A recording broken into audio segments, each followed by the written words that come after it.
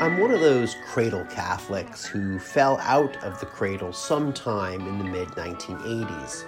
I was baptized in the same church where my parents and grandparents were married, and even did a stint in Catholic school. But it took more than 30 years for me to figure out that my life's adventure was really part of a grand pilgrimage through the universe that ultimately led me back to RCIA and into the pews again.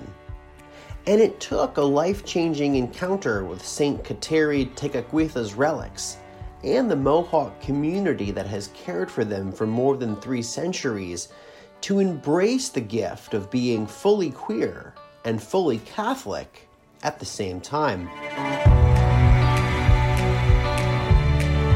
I first encountered Kateri's bones when I was in graduate school during a visit to her shrine at Kahnawake, Mohawk Territory, on a crisp October day in 2017.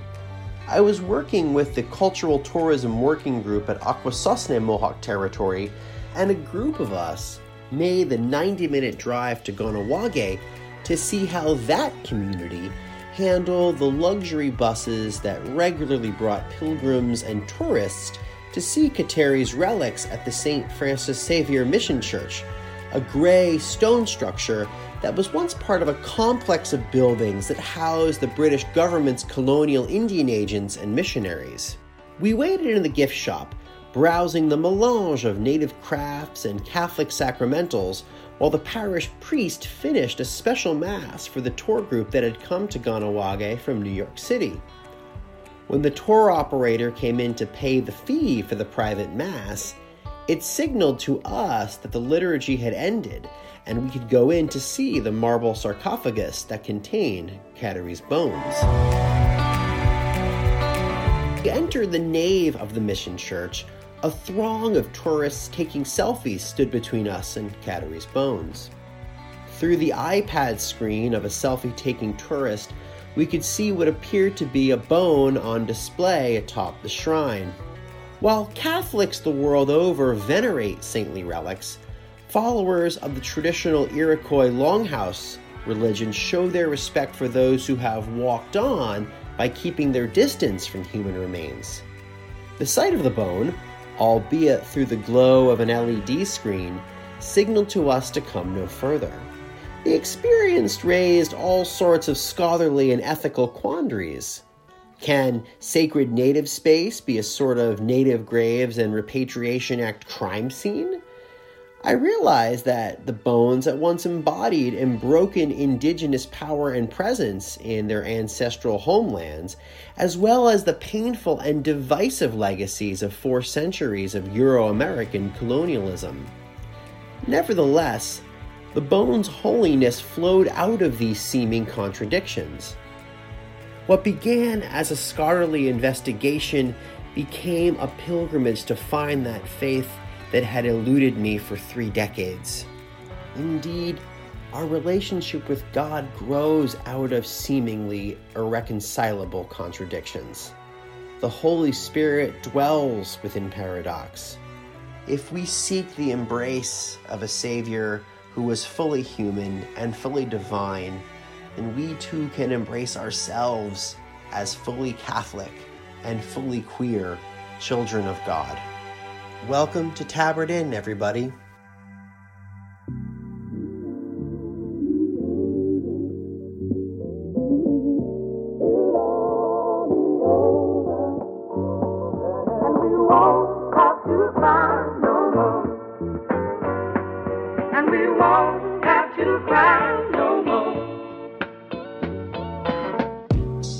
That story was by Vine and Fig community member Mike Mortimer.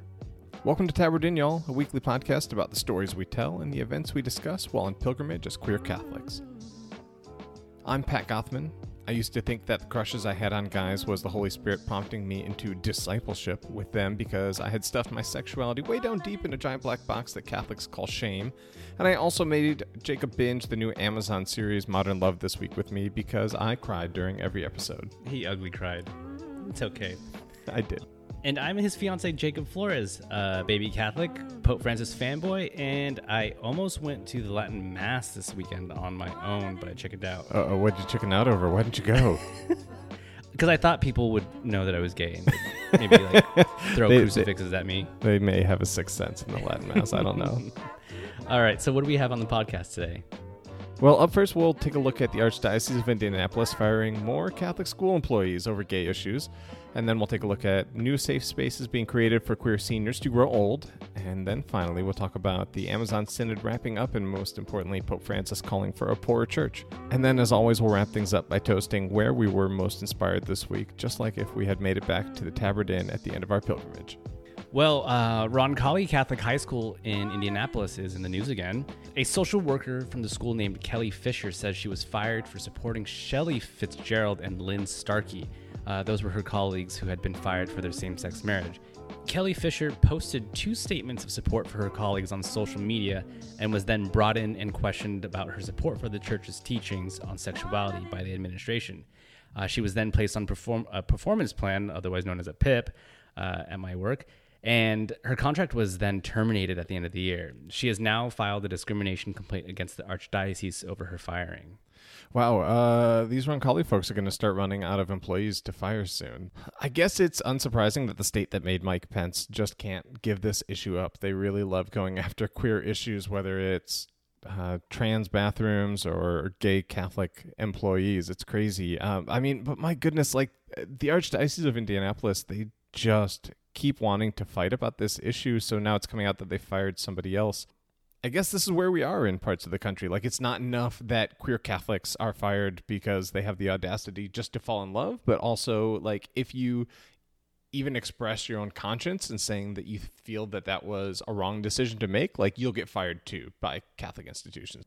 I mean, imagine that you're a student at this Catholic school right now. So you've watched this whole thing play out over the past couple of years. And one day you meet some gay folks a little further on down the line and you realize that they're not all evil and they're not subverting the church or the social order of society. Can you imagine the damage that this is going to do to their relationship to the Catholic Church once they kind of realize all of that this isn't some end-all be-all issue? I know the culture wars at the Archdiocese of Indianapolis, they're going to say, oh, it was totally the culture that, made these folks leave the church or lose kind of faith or anything like that. But, they need to really look in the mirror right now and say, how am I affecting, these students? How am I affecting their ability to see the human dignity of the people that work for the school, let alone all of the other students who are queer there, who are, I'm sure, scared and very frustrated over how members of this community are being treated in Indianapolis. I mean, the Archdiocese should do a poll with the students if it was allowed, or if that wasn't too crazy of an idea. That would be fascinating. Honestly, like we've talked about before in previous podcasts, the younger adults in churches and Christian churches in America are flocking out and just abandoning their faith. And that this is a major issue for them. Exactly. I don't know. I'm tired with the tea. I mean, doesn't this diocese have anything else to worry about other than lesbian teachers who are in a committed relationship and straight allies who support them? I just read an article about a chaplain who was at that specific high school who is now being convicted or being charged with 3 felony accounts of sexual abuse of a minor. Right. Isn't that something that's a little more grave and more important than someone in the same sex relationship? Yeah, definitely. And you don't see them making a huge stink about that and sending out press releases and just doing all this culture war stuff that they've got going on right now. Yeah, get your priorities straight. So do you remember that priest on Twitter who you tweeted at, and he was talking and making a big stink about yoga and Catholicism? Yeah, definitely. Wasn't he from Indianapolis as well? That I don't remember. Oh, well, it seems like it. What? I think he was, actually. What's in the water out there? Yeah, I don't know. Honestly, I feel incredibly bad for the students at this high school. I for sure feel bad for these teachers who have lost their jobs, but there's a lot of queer students who are at this high school right now who I know feel just incredibly unsupported, and they need to do better, a lot better. I remember several years ago, I lived by Sammamish High School, or it was Eastside Catholic. It is Eastside Catholic. And a gay teacher was fired for being gay and in a relationship, and I think he was married. The students walked out continuously. I think a majority of the students walked out. Yeah. And I think, that is a sign of the times for the church to be looking at. Yeah, definitely. I hope that they take a look at where their actual students are at and what they want.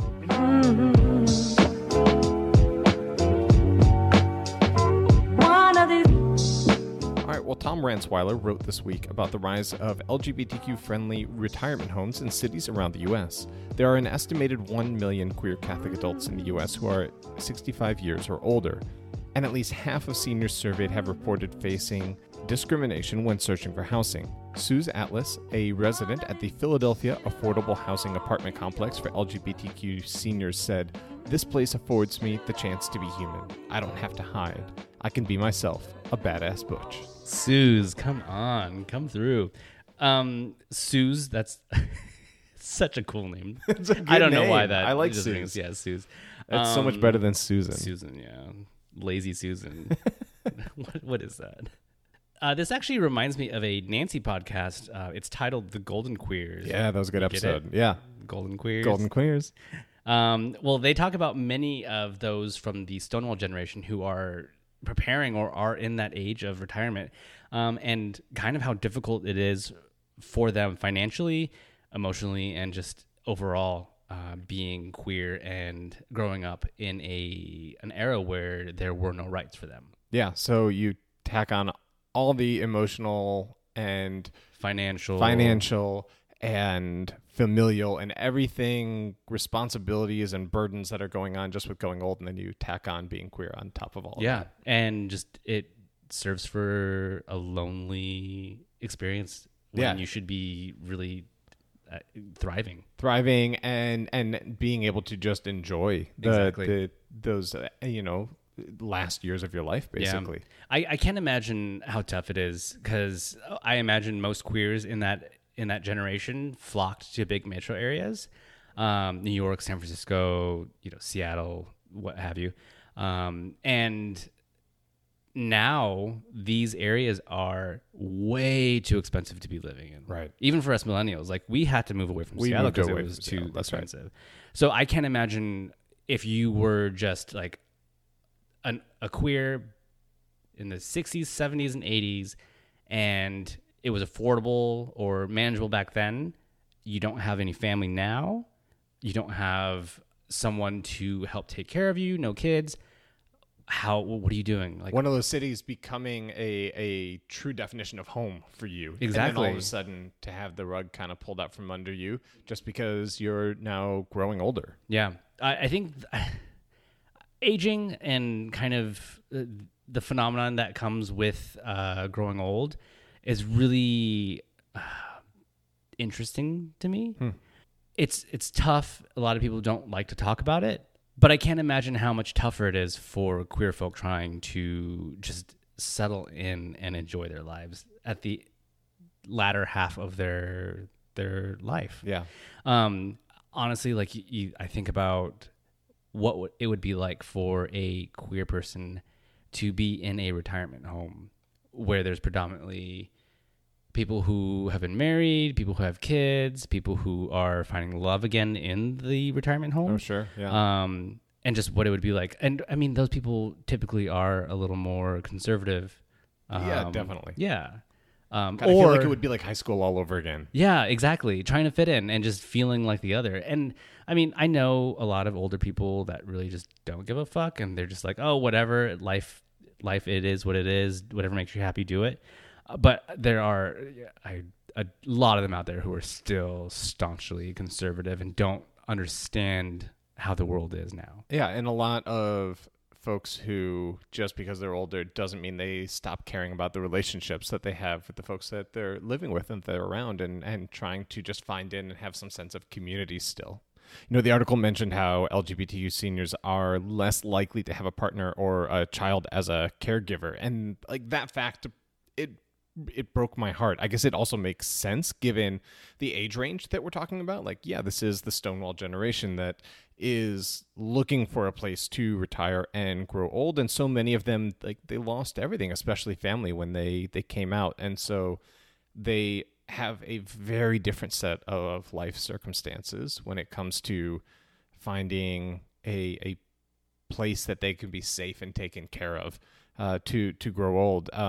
Like, I'm so grateful that I have you, and that I hate this idea that so many folks who, like, were on the front lines fighting for the rights that we enjoy and that make our relationship, like, legal and possible, that have no real community to turn to now as they grow old. Like, that churns my stomach. And I did a quick search online, and even Austin, where we live, the Austin LGBT Coalition on Aging has a bunch of resources for seniors in our area, as well as some volunteer opportunities. Like Meals on Wheels actually just opened this month a LGBTQ senior center recently here in Austin. And so I think I'm going to reach out to them, and I encourage any of our listeners to do a quick search and see if there's anything like that going on in their area that maybe you can volunteer at, or that you can go spend some time with folks who maybe they found a safer space to go and spend time and maybe even live, but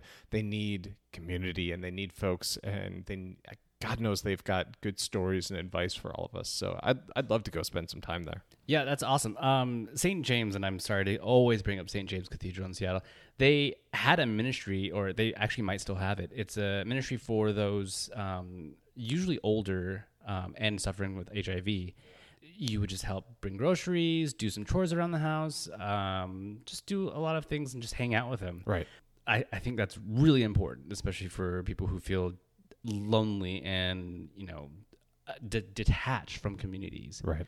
And honestly, like, I have a handful of friends that are older and experienced the Stonewall age, yep, or you remember it from being a kid. And honestly, the stories that they tell me, it's really sad to hear stories of them going out to a bar and just be ignored. And it's not like, and I understand some bars, especially gay bars, people go out to be seen and people go out to look for their next catch, whatever. I don't care. But this, like, bars for them were a place of community. Right. To hang out with friends, kiki, whatever. And now it's not that for them anymore. So I feel like we, as the younger generations of the queer community, we should do our part to help. Not help. That sounds really patronizing.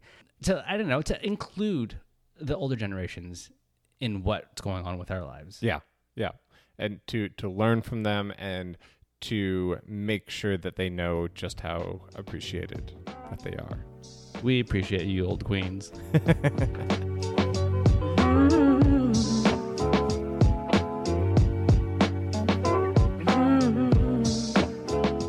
Well, on Sunday, Pope Francis brought the Synod on the Amazon to a close.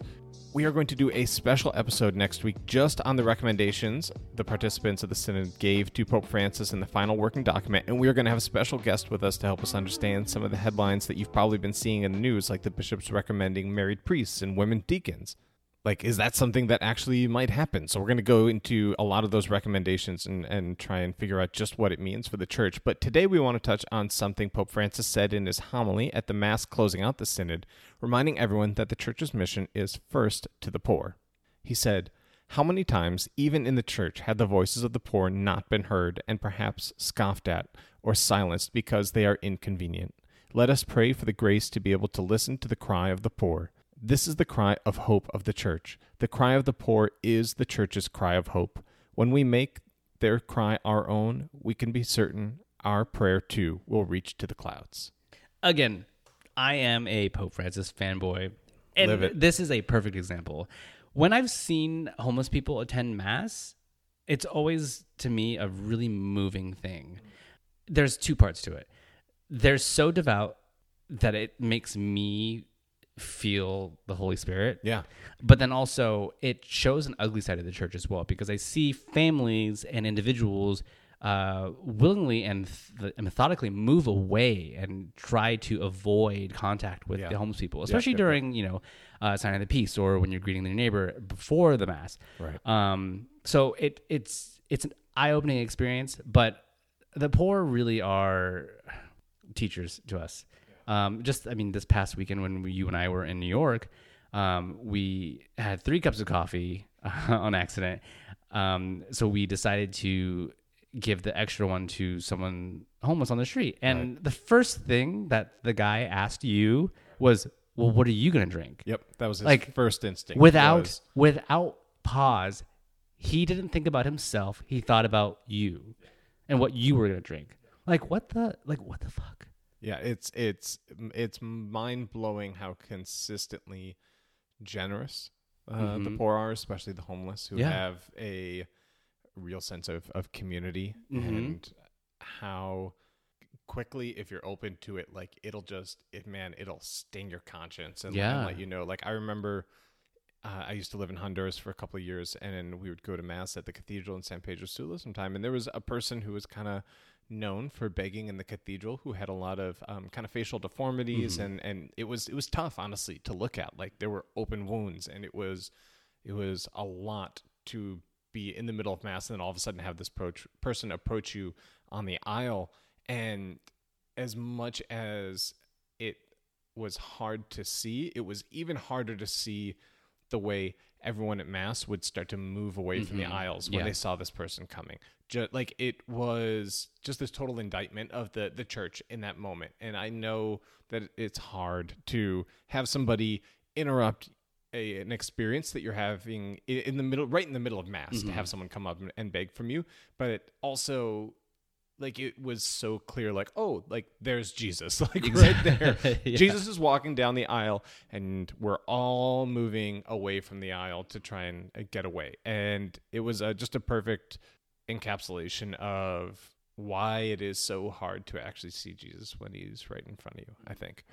Honestly, Pope Francis' words, they bring me so much joy to hear just a pope speak like this. So much of what the church is known for these days is either scandal or hot button cultural issues, like what's going on in Indianapolis. But the church's work is in liberating the oppressed. It's in bringing hope to the hopeless. It's in helping people encounter the divine and just being with the poor, listening to them and making their struggles and pains and desires our own. And so hearing Pope Francis place the church back on that track of saying, this is what matters most when it comes to the church, is incredibly powerful to me.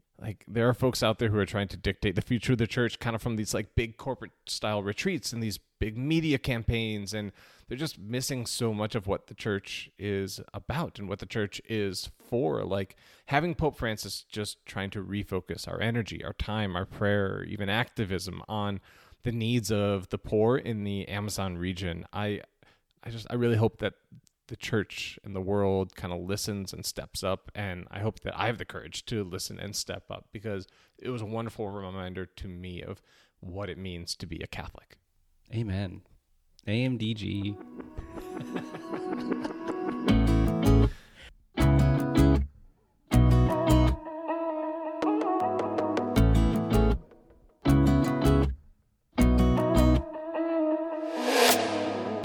All right, Pat. So what are we toasting this week? All right, well, I am toasting women theologians and women religious commentators who are trying to evangelize and help the world understand Jesus in the church, especially in the thankless waters of Twitter and other social media arenas. It is outrageous the way they're often treated online, but I am so inspired and so grateful for their witness and all that they've taught me, and I beg of them, please don't leave online spaces and abandon me to the theologian bros out there, because that's just a horrendous thought. I need them in my life. Bros ruin it for everybody. Bros definitely ruin it for everybody. I'm gonna join you on that. All right, good. On that toast. I'm seeing a lot of the back and forth going on in Catholic Twitter. Yeah, and it's the women theologians that are there, just good head on their shoulders. You're right. Right. And it's the dudes, the trad bros that are online, raging out and like praising these two guys that threw the Pachamama, those wooden figurines. Not the Pachamama. Not the Pachamama. Don't fall for their trap and call it the Pachamama. Right. Yeah, you're right. The wooden figurines that were thrown in the river. And then recovered, though. Yeah, and then recovered. I mean, okay, that made me happy. Honestly, I'm tired. But the women theologians giving us some hope. They are giving me life here. So cheers to them. All right, y'all, that's it for us. Be sure and tune in next week for that special guest we'll have on to discuss the details of the Synod on the Amazon. You can support the podcast by leaving a review on Apple Podcasts, and you can support us on Patreon at patreon.com/vineandfigco. Thanks for listening, y'all. Bye.